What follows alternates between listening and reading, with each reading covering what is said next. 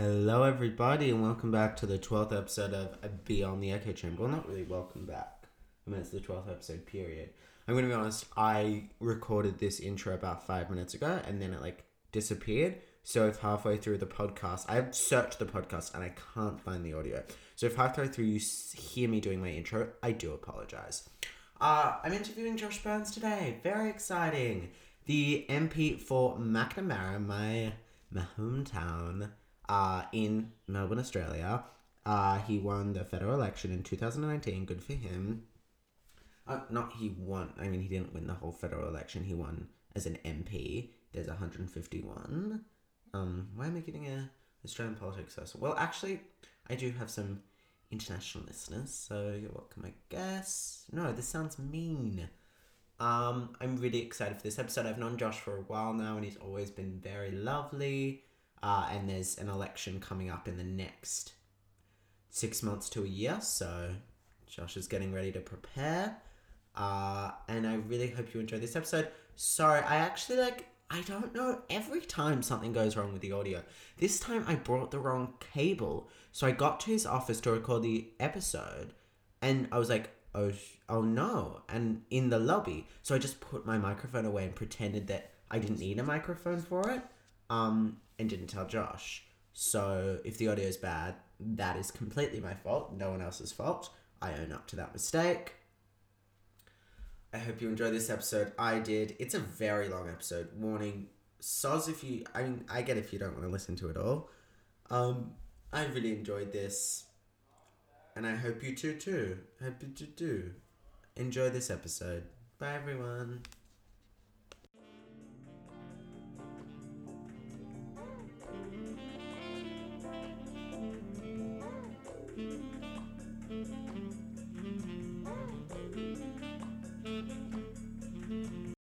Hello, everybody. Welcome, Josh Burns. Hey.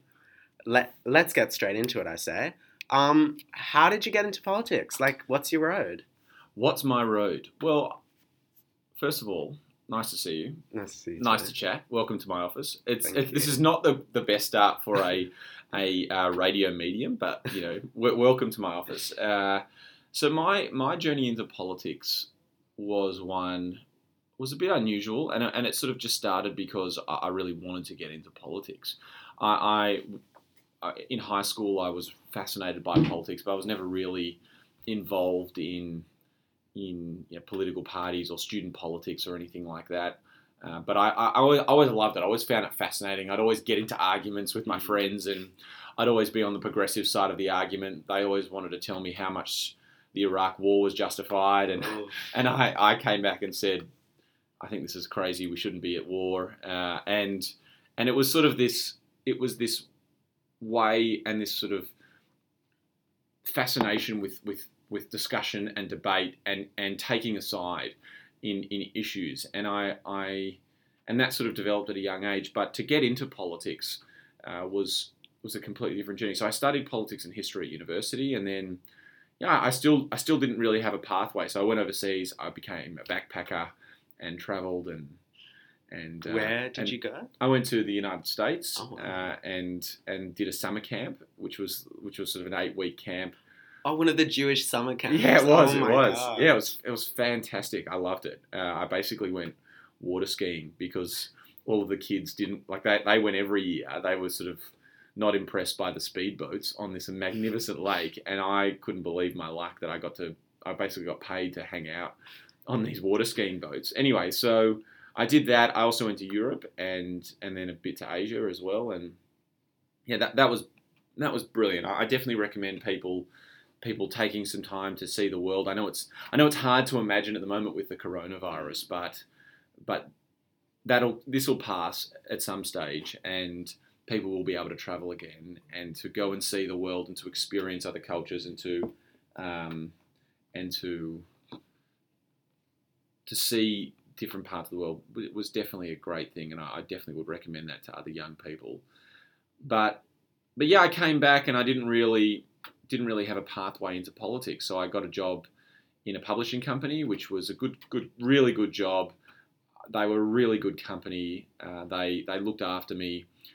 I was really comfortable. I had a 9 to 5 and got paid pretty nicely, and it was good. But it wasn't what I wanted to do, and it wasn't. Wait, was this post uni or during? Post uni. So I went to uni, got my degree, travelled, came back. What the hell do I do now? Got a job in the publishing company, and for a couple of years was just sort of going through the motions. And then, then one day I was just like, no, I've got to make a change. I was sort of, at that stage, I think I was about 24, 25. I had no mortgage. I had a girlfriend, but who's now my wife, but we didn't have any real responsibilities. We didn't have kids or anything like that. So it was a really good time to sort of try and make change. Mm. So I sent an email to my predecessor, Michael Danby, and just said, listen, we've never met before. I'm just a guy who is really into politics. I studied politics. What can I do to help? Can we go for coffee, basically? And he said yes, and met me for coffee. And he actually called me up on a Friday. I still remember he called me up on Friday and said, can you come and meet me for coffee in about 3 hours? And I was like, sure.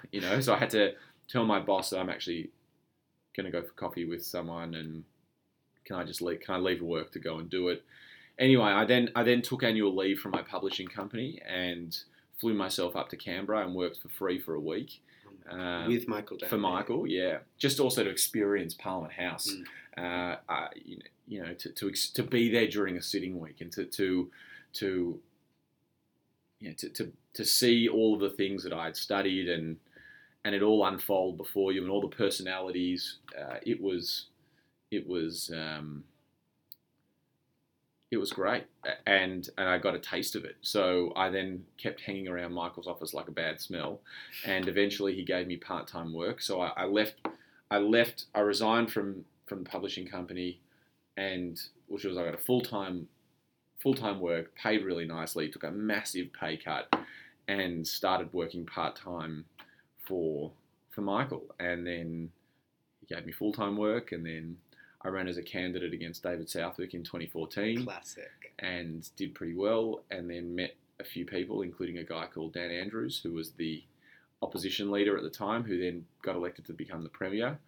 And he and his office were kind enough to say, would you like to come and work with us? And I said, absolutely. So I worked for Daniel Andrews for 4 years. And I did not know that. Yeah. I thought you just worked for Michael Danby till you were like, I'm running.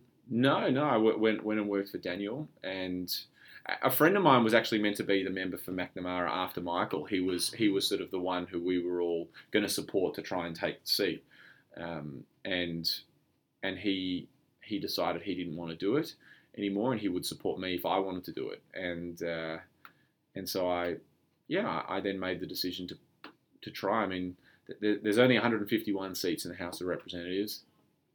There's not that many that change hands each election. There's only a few, and then of them, there's not that many that Labor can win, and then there's even less that I could be considered as a pre-selection option for those seats. So I thought, no, I've got to take this opportunity and try, and I was lucky enough to be selected and got enough votes internally within the Labor Party to be the Labor candidate, and then the real work started, and I had to convince enough people to vote for the Labor Party in Macnamara, and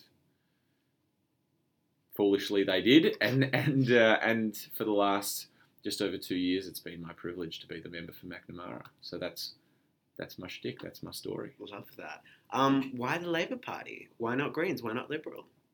Well, I was always progressive. I always affiliated myself with the progressive side of politics, and I never had I never had a parent who was a Labor member who I inherited the seat off or anything like that. My parents aren't really political. I mean, they've supported me on the campaign trail, but they're not really. That wasn't really something that was sort of forced onto me. I guess the reason. So the Liberal Party was never really an option. I find it too conflicting with my values, and I guess why the Labor Party is, it comes down to a couple of different things. One is that I think that the Labor Party has helped shape modern Australia. And it's helped shape the sort of experience that I've had in life. And, like many people in the Jewish community, especially, my grandparents were migrants. One of them was an asylum seeker. My father was born overseas. We are a migrant country. And within a couple of generations, because of the opportunity that was handed out and that was created by policies, not by accident, by policies, my family was able to have access to education, have access to healthcare. Wages were good. We had the ability to,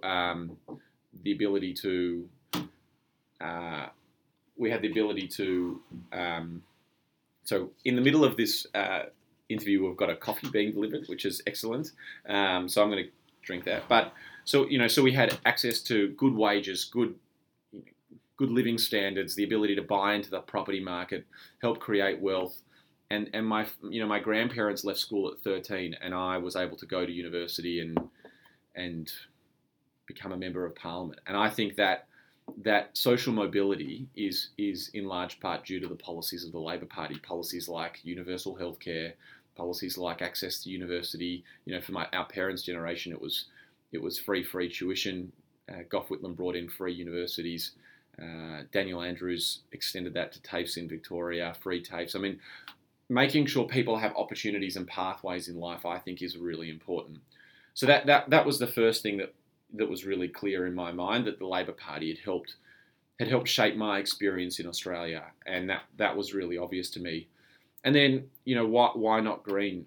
The Greens are an interesting political party. They're becoming pretty old now. I mean, they've already been around for about 30 years, and they are really strategic. They're really smart. There's a lot of smart people who work for the Greens, and I don't underestimate them. But the Greens, I think, for too often, my criticism of the Greens is that they are content being a protest party, and they don't, in my mind, seek to bring in enough people and a big enough coalition. They don't try and seek compromise enough because they want to hold on to their views, and that's fine. And some of them I agree with, but the Labor Party, I think, is the progressive force in this country that tries to reach out to people and tries to take on the Liberal Party in areas where the Greens don't even really turn up. In outer regional towns, in outer suburbia, in different areas where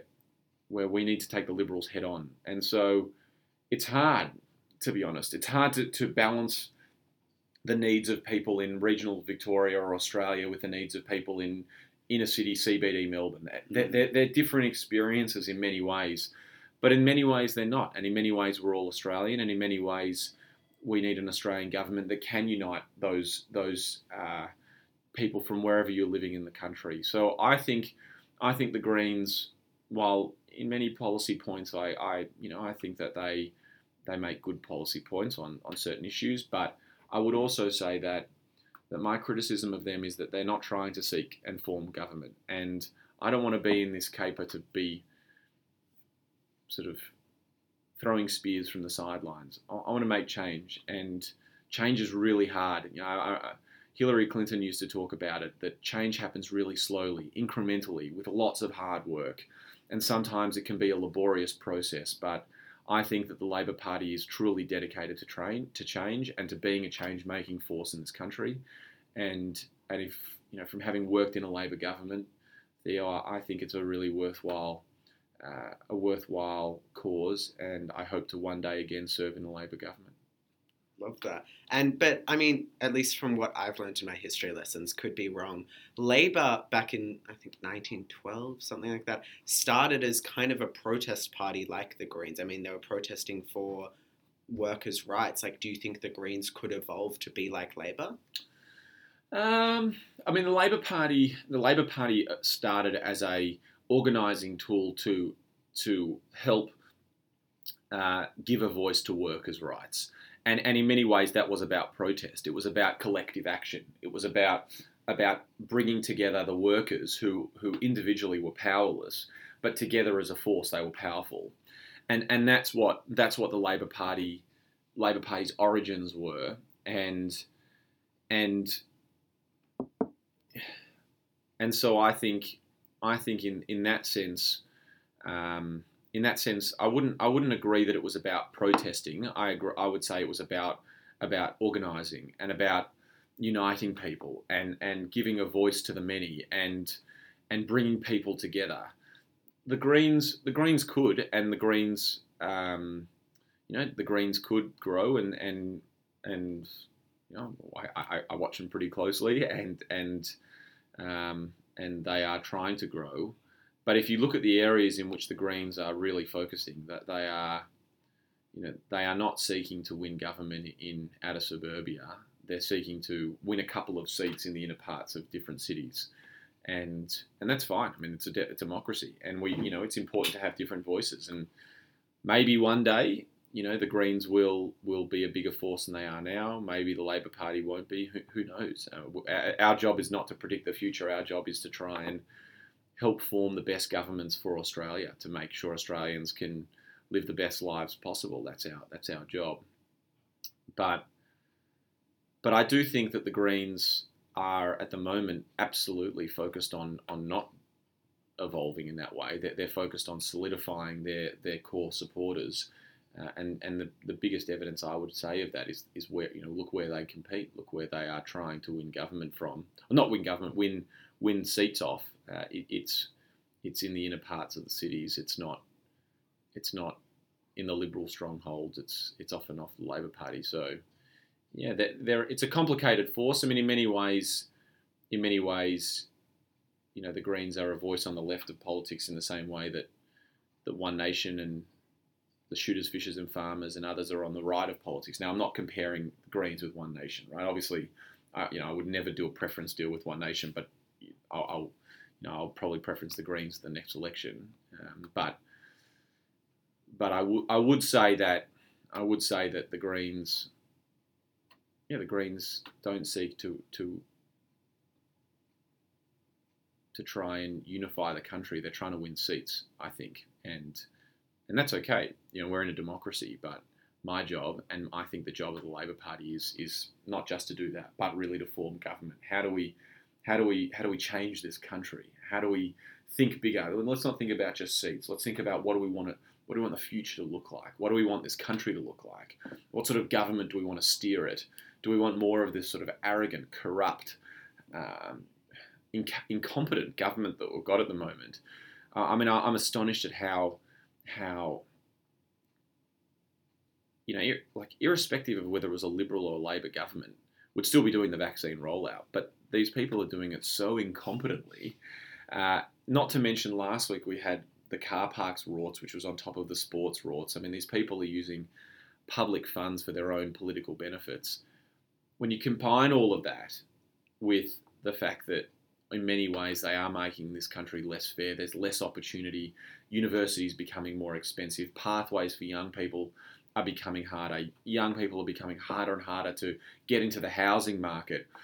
The way in which our government is lagging behind the rest of the world on climate change, when we need to be moving with the rest of the world, not just for the environment but also for our economy, because the sort of investment that we've seen that's helped drive our economy in fossil fuels is declining, and we need to look at where are the opportunities for Australia, and what's our economy going to be powered by in the future, and all of these difficult questions, I think, point to the fact that the Labor Party is in the best position to lead Australia through the next challenges, and that's what I'm focused on. So, yeah, I think that maybe people want to vote Green. Maybe they do.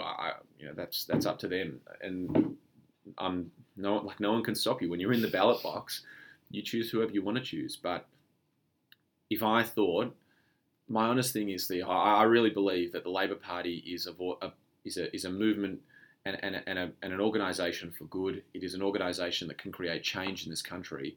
And you look at the sort of challenges that we have in this country, I think it's even more important than ever that we have a government that's focused on some of these issues.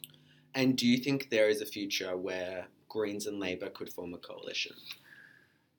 It's a really interesting question. I mean, potentially. I think last time we did it, it set us both back. Oh, it's happened before. Well, there was an agreement. It wasn't a coalition, but there was an agreement between Adam Bandt and Julia Gillard, and that obviously that obviously affected policy, and you know, some would argue that it was really good policy. I mean, our emission reduction policy was really good, but politically, it also, you know, we've been out of government now for 8 years, and there's no point just having great policy if you can't be in government. We had great policy going into the last election, and we didn't get a chance to implement it. So, I think that the Greens and the Labor Party are different political parties. You know, we seek to do different things in some ways, but maybe I actually think that the Nationals in many ways are, I mean, not under Barnaby Joyce because he's a dinosaur, but the Victorian Nationals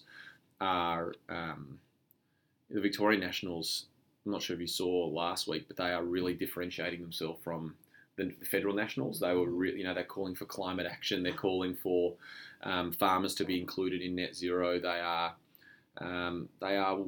miles away from the freak show that is Barnaby Joyce's Federal National Party.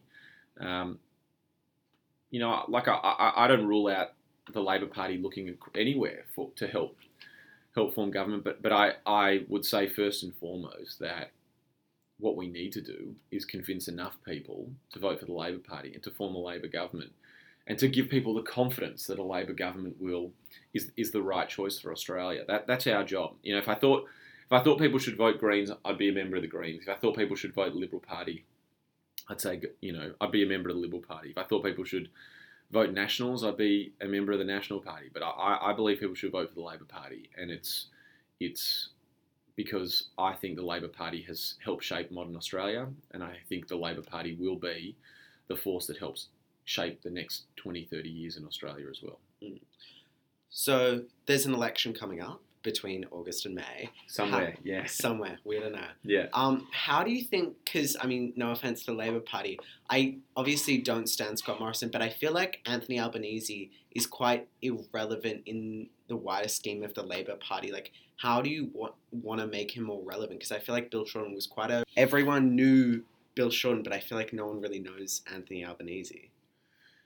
That's a good question. Hard-hitting question. I would say one of the biggest issues with politics. I mean, politics has shifted so much recently, and the pandemic has been the biggest factor. There's no doubt about it. Right? The pandemic is the biggest thing in town at the moment, and you know, we're all looking for a way to get through it. But it is. I mean, half the country is in lockdown. New South Wales is still dealing with massive outbreaks. It's affecting people's lives and livelihoods in a way that politics doesn't usually. And I think one of the things is that people don't, when you've got your business is shut down, or you've got your kids' schools are shut down, or whatever this pandemic has done to you, your appetite for combative politics is very limited, much less so than usual. Australians have a short attention span for politics, and sort of negative politics at the best of times. During the pandemic, it's even smaller. Now, that doesn't mean that we can't raise issues in the national interest, and especially around the vaccine rollout, putting pressure on the government, giving ideas about what they should be doing. I mean, we were saying in January that do more deals. Don't just leave it at AstraZeneca. Make sure you're talking to Moderna. Talk to Johnson & Johnson was the other one that we were saying at the time. And I think there was certainly room for constructive suggestions. And even at the start of the pandemic, the wage subsidy, the JobKeeper program, which was a hugely successful program. Absolutely, I'll definitely give the government that. But the government's original response was no, we don't want it. It was the Labor Party and the unions that was calling for a wage subsidy program in the early days. So, and then the government obviously flipped, which was the right call. So, I would say that politics has been limited, and Albo's ability to be this sort of hyper negative force in politics, constantly being critical of the government and constantly being able to come out publicly and undermine the government's efforts in the pandemic has been very limited, because most people don't have any appetite for that. Their lives have been too affected. What they want to know is how we're going to get through this, how we're going to fix this, how are we working together. And so I think that's been a big factor. but Albo made a really important decision early on in the pandemic, which was we're not going to just be destructive, we're going to be constructive as well. And that we're not going to undermine the health efforts. We're not going to play politics and, like what Morrison did with Dan trying to just pick on Labor premiers, or Anastasia pick on the Labor premiers. Morrison was hyper political in his way in which he managed it, and we weren't. Even the way in which Gladys has had this latest outbreak, we didn't sink the boots into Gladys. It's Labor, Liberal. It doesn't matter when you're dealing with a pandemic. It's about saving lives. And I think what that did, for the most part, is that it's kept us in a really competitive position. Now, we're certainly not the favourites going into the next election, but we're certainly in a really competitive. We absolutely could win the next election, and that is because of Albo's leadership in really difficult political times. So I think as we see more of our policy being released, as more of our policy being brought into the election cycle, I mean, it could be another year away or another 10 months, could be May next year. I think it is likely it'll be next year. So you don't want to be ahead 10 months out. You want to be ahead on the day. That's what you need to be, and we have to be strategic about how we manage it. So I think Albo has purposefully not been destructive throughout the pandemic, and that's meant that people will give him a chance. But we still have a lot of work to do about what are the other policies that we're going to be releasing. We have done there's some really good stuff out there that we're going to do. Even things like rewiring the nation, which is about basically building a new electricity grid, so that when you put solar on your rooftop, this new electricity grid is going to be able to take it much easier. It's going to be able to make sure that you're not punished for having your own smaller energy generation, that it's going to be about a much more integrated system, bringing in cleaner energy from all different sources. It doesn't sound like the sexiest policy, but it's really smart policy. And without it, we're not going to be able to move towards, that 90, 100% renewables that we need to get to. And so the Labor Party is thinking about these things. What are the things that we need to do? Sometimes government isn't sexy. Sometimes government is that boring but important hard work. So when you look at that, you also look at some of the local manufacturing policies that we've got, which is about making sure there's good jobs available in Australia, good manufacturing jobs, incentives for businesses to create and make things. It doesn't help just people having jobs on the factory floor. It also helps shape and create jobs for engineers and people who are thinking about the sort of products that you want to make, product development, research and development. I mean, you're young, you probably don't remember too much when Australia had a thriving car manufacturing industry. We did. We used to make lots of cars in Australia. Only, Joe Hockey, only about 7 years ago, did Toyota, Ford and Holden leave Australia. But with that, with the end of the car industry, we also lost, some of the biggest employers of engineers and of researchers and of scientists and of people who do the thinking behind it. And Australia, I think, should be a country that has those people in Australia. Even if it's about things like making this mRNA vaccine, we have the intelligence here, but we don't have the incentives and the structures to help develop it and manufacture it in Australia. These things may not seem like the sort of like things you want to talk about every single day, but without them, our country is going to be held back. And I really think that there's some really good policy work that's already been done. I'm a part of some of the other ones, even the social housing policy. We're going to build social housing. We're going to build affordable housing. We're going to make the federal government do things really, really differently to the way they are. So I'm excited, and I think Albo understands the difficulty of politics in this current settings and with the pandemic. And underestimate him at everyone's own peril. I mean, people thought that Biden was not going to be the leader that we needed, and I would say that he's been fantastic, and he won the election off Trump, and some of his leadership in both the handling of the pandemic,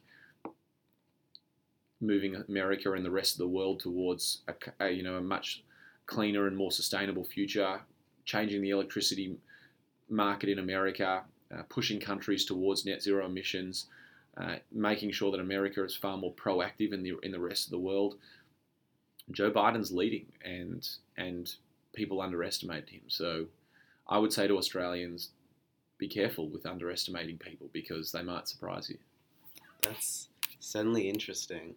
I really enjoyed your speech regarding Black Lives Matter last year. I watched it on Instagram. However, what actions have you actually taken in your own life and the wider Labour Party, whether it's Victoria or statewide, national? I mean, obviously, the big issues with the BLM movement in Australia revolve around Indigenous people in this country, and the most sort of poignant areas are around deaths in custody, incarceration rates, education rates, and it's not an easy fix, but it must also be spoken about. And I think that's what the speech I tried to make last year was about acknowledging the fact that we do have issues in this country where, whether they be due to attitude or due to economics, people are being disadvantaged because of who they're born to in this country. The average life expectancy for an Indigenous person in Australia is 20 years less than a non-Indigenous person. And I think we need to be honest about that. And I think having these open conversations is the first step. Beyond that, I think that one of the big mistakes that we've made over a long period of time has been around assuming that we know better and we know how to fix things within the Indigenous communities. I mean, clearly we don't. Clearly, by forcing our answers to their questions has only led to things continuing and issues remaining for Australia's Aboriginal and Torres Strait Islander people.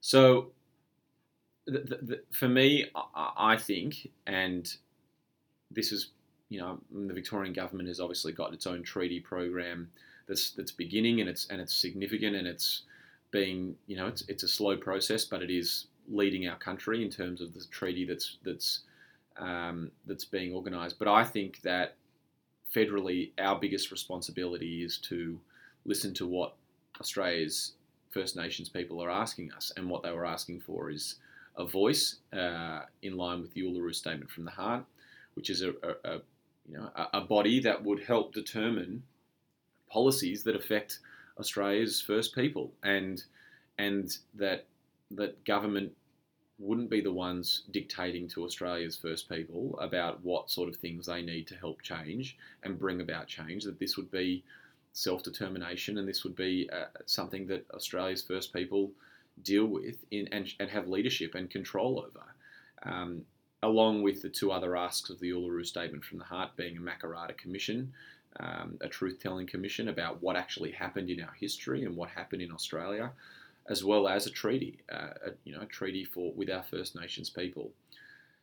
Now, there's discussions about what form that would make and what form. I know that there's different opinions about what form that, and I'm not. These are discussions that I think are best had within the Indigenous communities, and for people to come to for Australia's First People to come to their own decision about how the model and how things would work. But ultimately, what our job as federal politicians is to bring the full weight of our political movement and get behind and support more determination and self-determination for Australia's First People. Because every year, otherwise, if we don't, we're just going to have prime ministers continuously giving the closing the gap speech about how much we haven't closed the gap.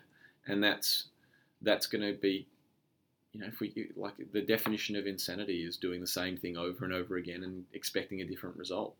We need to step back, and we need to relinquish sovereignty over our First People and give it to our First People. And there was a clear model and an ask made by, obviously not all Indigenous people, but by a huge number of people in a way that was really unified and really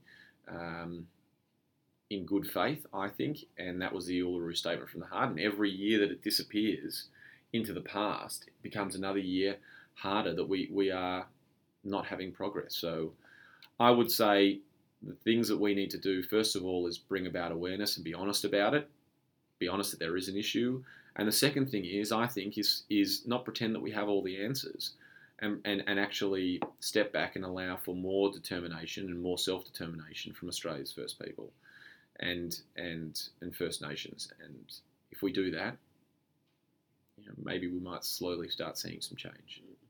And what actions have you taken in your own life? For example, like there's the Pay the Rent campaign in terms of like giving like 1 to 10 to 30% of your annual income. Like what actions have you taken in your own life? Good question. I have. There's a few local Indigenous organisations that I've supported, including the Torch and a few others that go into some of these programs. But I think my role predominantly as a federal member of parliament is to help steer the country towards far bigger progress. And, my honest answer is that, like, yes, we can focus on some of the amazing organisations that are doing good things locally, right? Amazing. And that we have a number. We also, I also brought Pat Dodson here, he's the senator from WA who is known as the father of reconciliation. He gave a big lecture in Caulfield, in Macnamara, and it was all focused about the pathway to reconciliation and trying to bring Pat and his wisdom and his words to our local community to help build awareness. So, I did that locally. But I think my biggest responsibility, and people feel free to disagree with this, but I think my biggest responsibility is federally, and being a part of federal politics isn't about just supporting one charity over another. It's about what changes do our country need to make sure that we are making the systemic changes, bigger changes, generational changes. And I think that's predominantly where my role is. But if there's other good local organisations that you think we should be involved in, then absolutely send them over. Absolutely. And you've been really outspoken, especially on social media, and I believe you gave a speech in Parliament about, sorry if I pronounce it wrong, the Billawilla family. Yes. That's... Murugappan family is their surname. Oh, but they're from yes. Billawila. Yes. The town of Billawila. How do you... I find it difficult, like, how do you approach this when...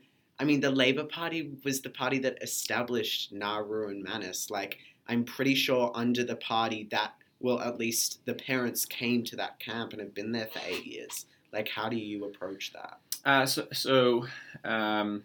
They weren't there for 8 years. They were living in Billawila. The family was living in Queensland, and they were on a temporary visa, and basically that visa ran out, and they were then moved to Melbourne in detention, and then in the middle of the night, they were taken to Christmas Island, and they've been there for a few months. Let's take a step back, right?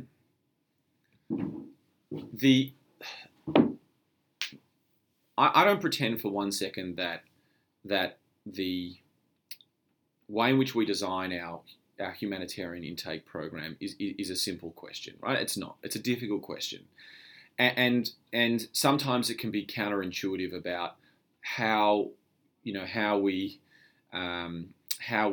manage the politics of this. Yes, the Labor Party was the one who set up offshore detention. To take you back, the reason why was because we were having people being scooped out of the ocean on boats constantly coming from Indonesia. And it was, if you speak to Tony Burke, who was the migration minister at the time, he used to turn up to work every day and he'd have names on a brief in his desk. And many of them kids, and the Navy hated it. It was a disaster, right? The policy wasn't working.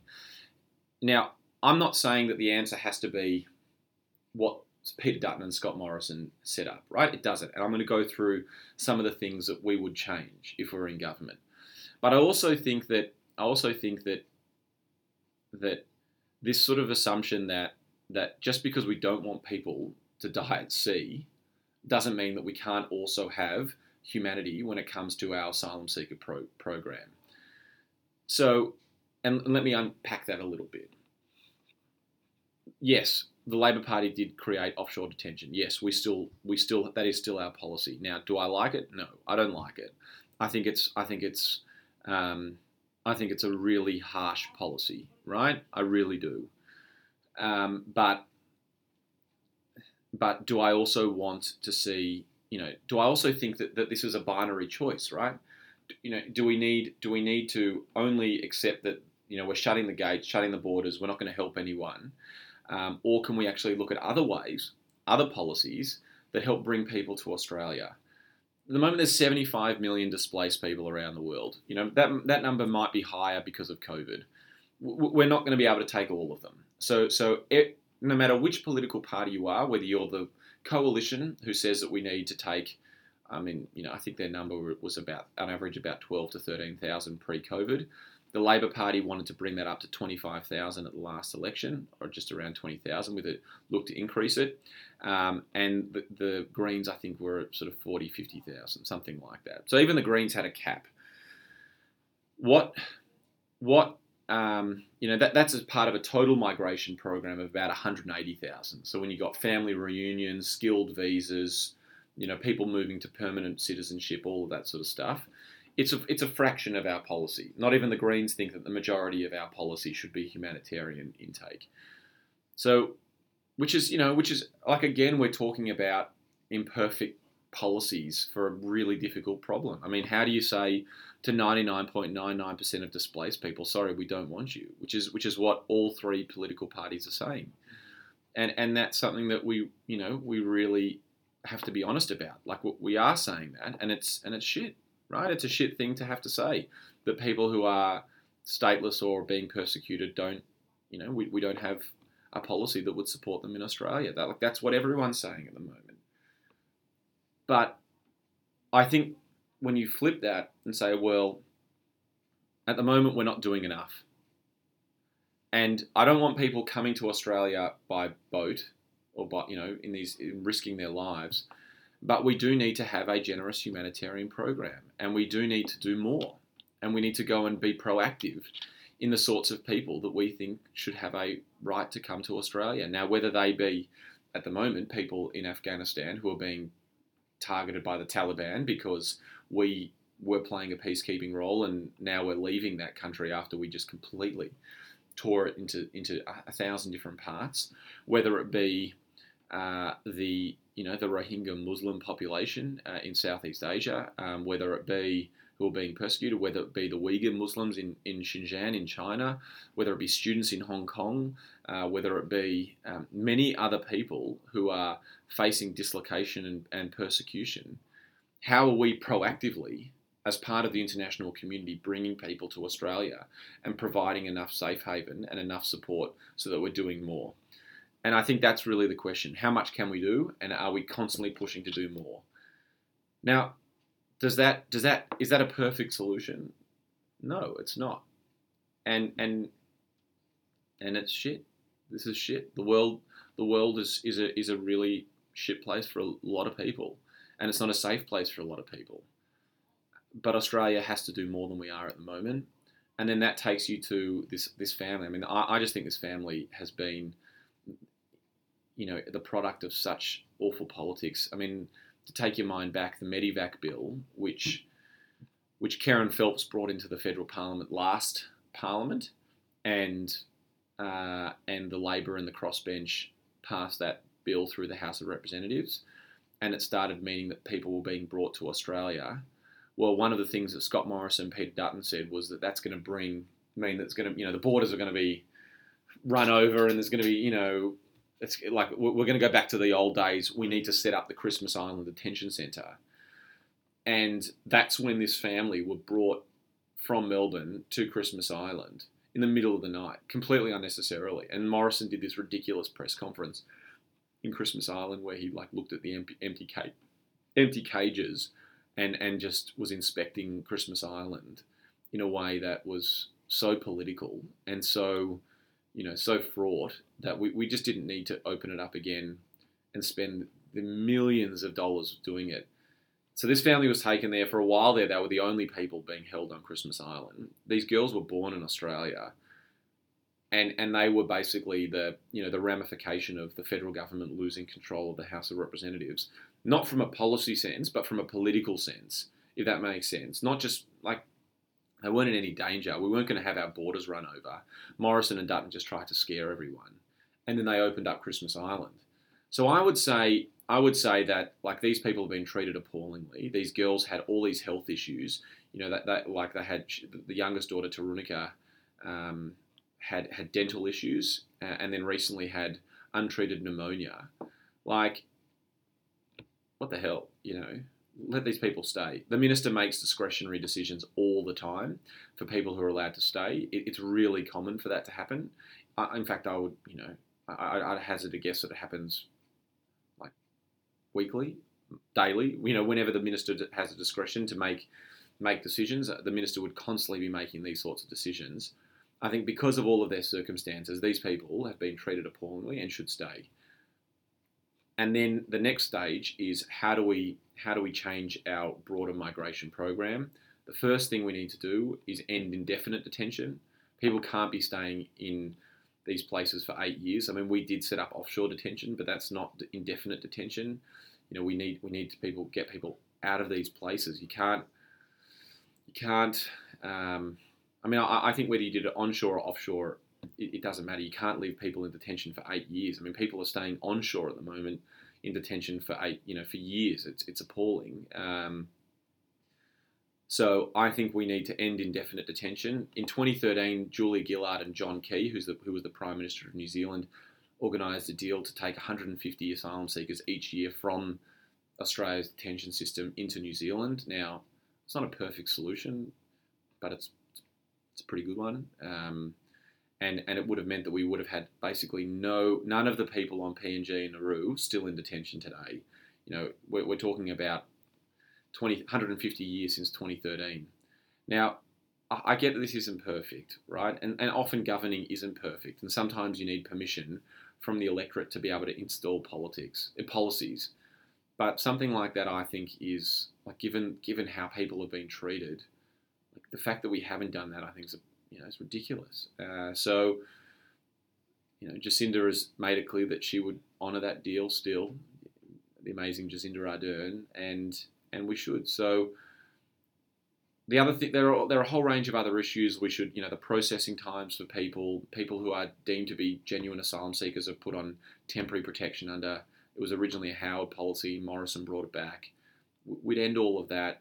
We'd make sure that there is a more generous humanitarian program. We wanted to do something called a community-sponsored program where on top of our humanitarian program, the community would be able to sponsor another 5,000 places of asylum seekers. So people who care about this issue would be able to dig into their own pockets and help sponsor and bring an extra 5,000 people to Australia a year. It was good policy, and we didn't get a chance to implement it. So yeah, I absolutely think that we wouldn't continue this politics of fear. Does it mean we'll get everything perfect? No, but we can make serious changes and stop politicizing this issue and try and come up with good policy that will actually make people's lives a bit better and do more. And can Australia do more? And under a Labor government, I really believe we would. And although it's not in your electorate, it is in Victoria under Daniel Andrews' rule, if you want to call it that. Do you have any plans to, appeal to Daniel Andrews regarding the men that are still locked up in the Park Hotel? Because, Daniel Andrews said this was a refugee safe zone, but they're locked up. Well, it's not Daniel Andrews' decision. It's the federal government's decision to hold them to detention. That they are not there as custodians of the state government. They're there under the federal government's supervision. So it's the federal government's policy, and I would absolutely urge the federal government, just like they did with a number of others. And Jed Carney and I moved a motion in the House of Representatives last sitting a couple of weeks ago about this very issue, about the people who are, these are Medivac, the ones who are in Australia came under the Medivac law. They've just been sitting there. Dutton said it's so much more expensive to keep them there than it is to just release them into the community. Like, absolutely, they should be let into the community. It's insane. It's completely insane. And and it's really expensive to keep them there for no reason. So, I would say the answer to your question is yes, but I wouldn't do it to Dan. I'd do it to Morrison. Do you support the redesign of the Macnamara territories? Because I'm not hearing a lot about this in the media, but I find this very interesting. So Macnamara, the final boundaries are pretty similar to the ones we've got at the moment. So we basically, there was an original plan to bring in and make some changes, to bring in Paran and South Yarra, but that plan was withdrawn, and so now basically it's the same seat, except we unfortunately give back Windsor to Higgins. So we've still got Caulfield North, Elstonwick.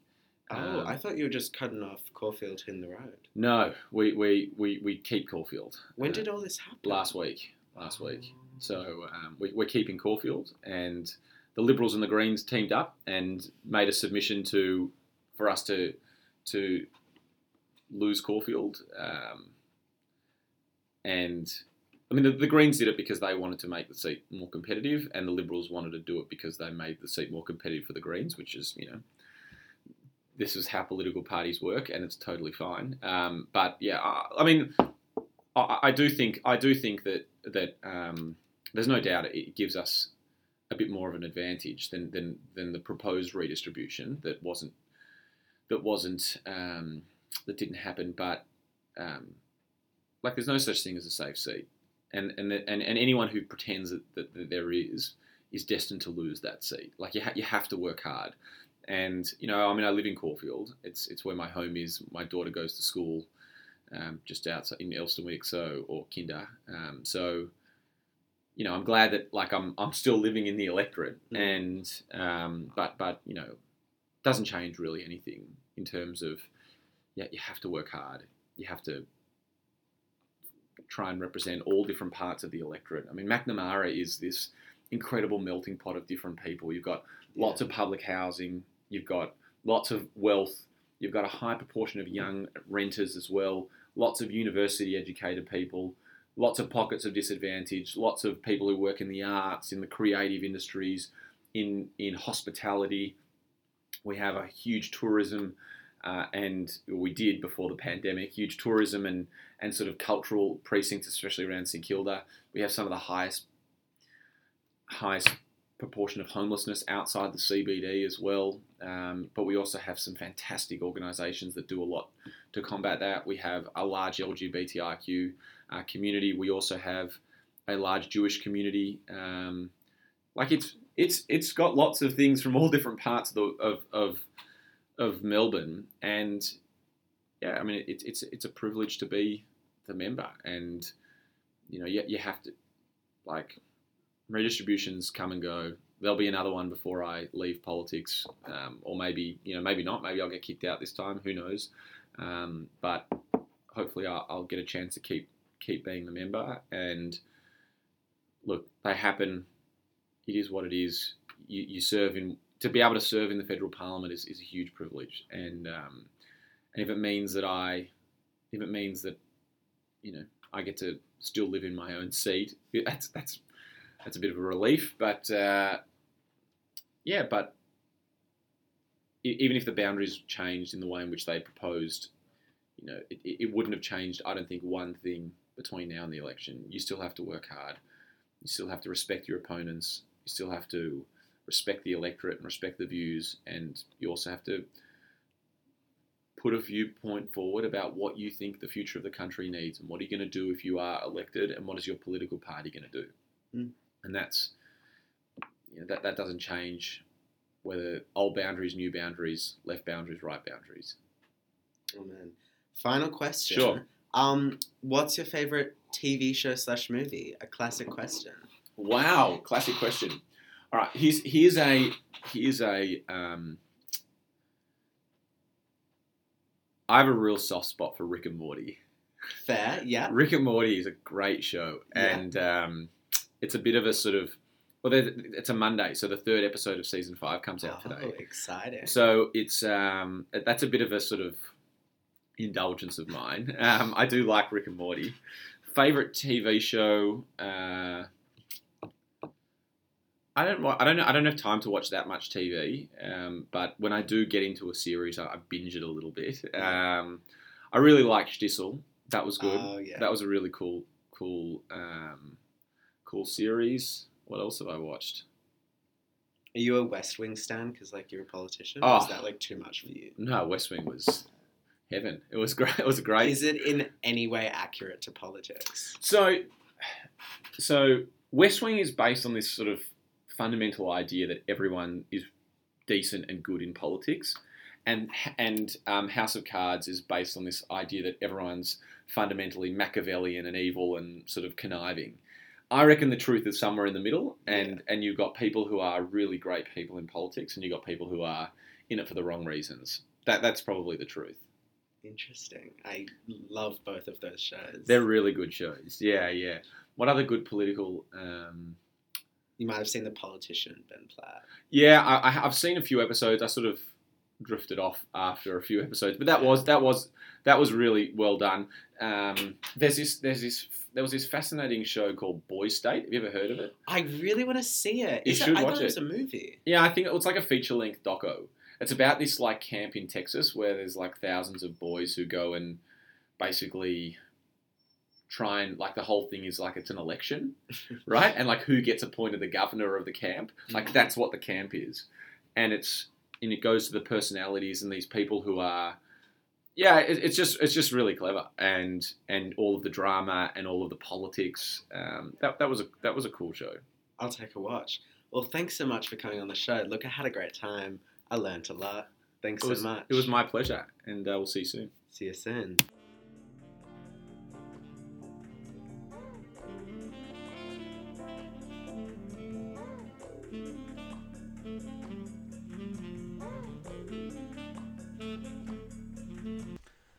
Thank you so much for listening to the podcast. I hope you enjoyed. If you got to this point, like, kind of impressed it by you. I don't think I'd even listen to the whole thing. No, like, obviously listen to it, but it's a lot in it. Once again, I love feedback, even if it's constructive feedback and it's mean. I want to hear it. I've gotten some great feedback from people all over the world. So email me at beyondtheecho. beyondtheechochamber@gmail.com. Please let me know how you feel. How you feeling about the podcast? Nice or bad? I don't really care.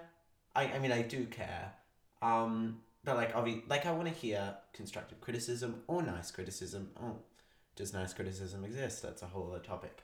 I'm rambling. Thank you so much. Enjoy the rest of your day.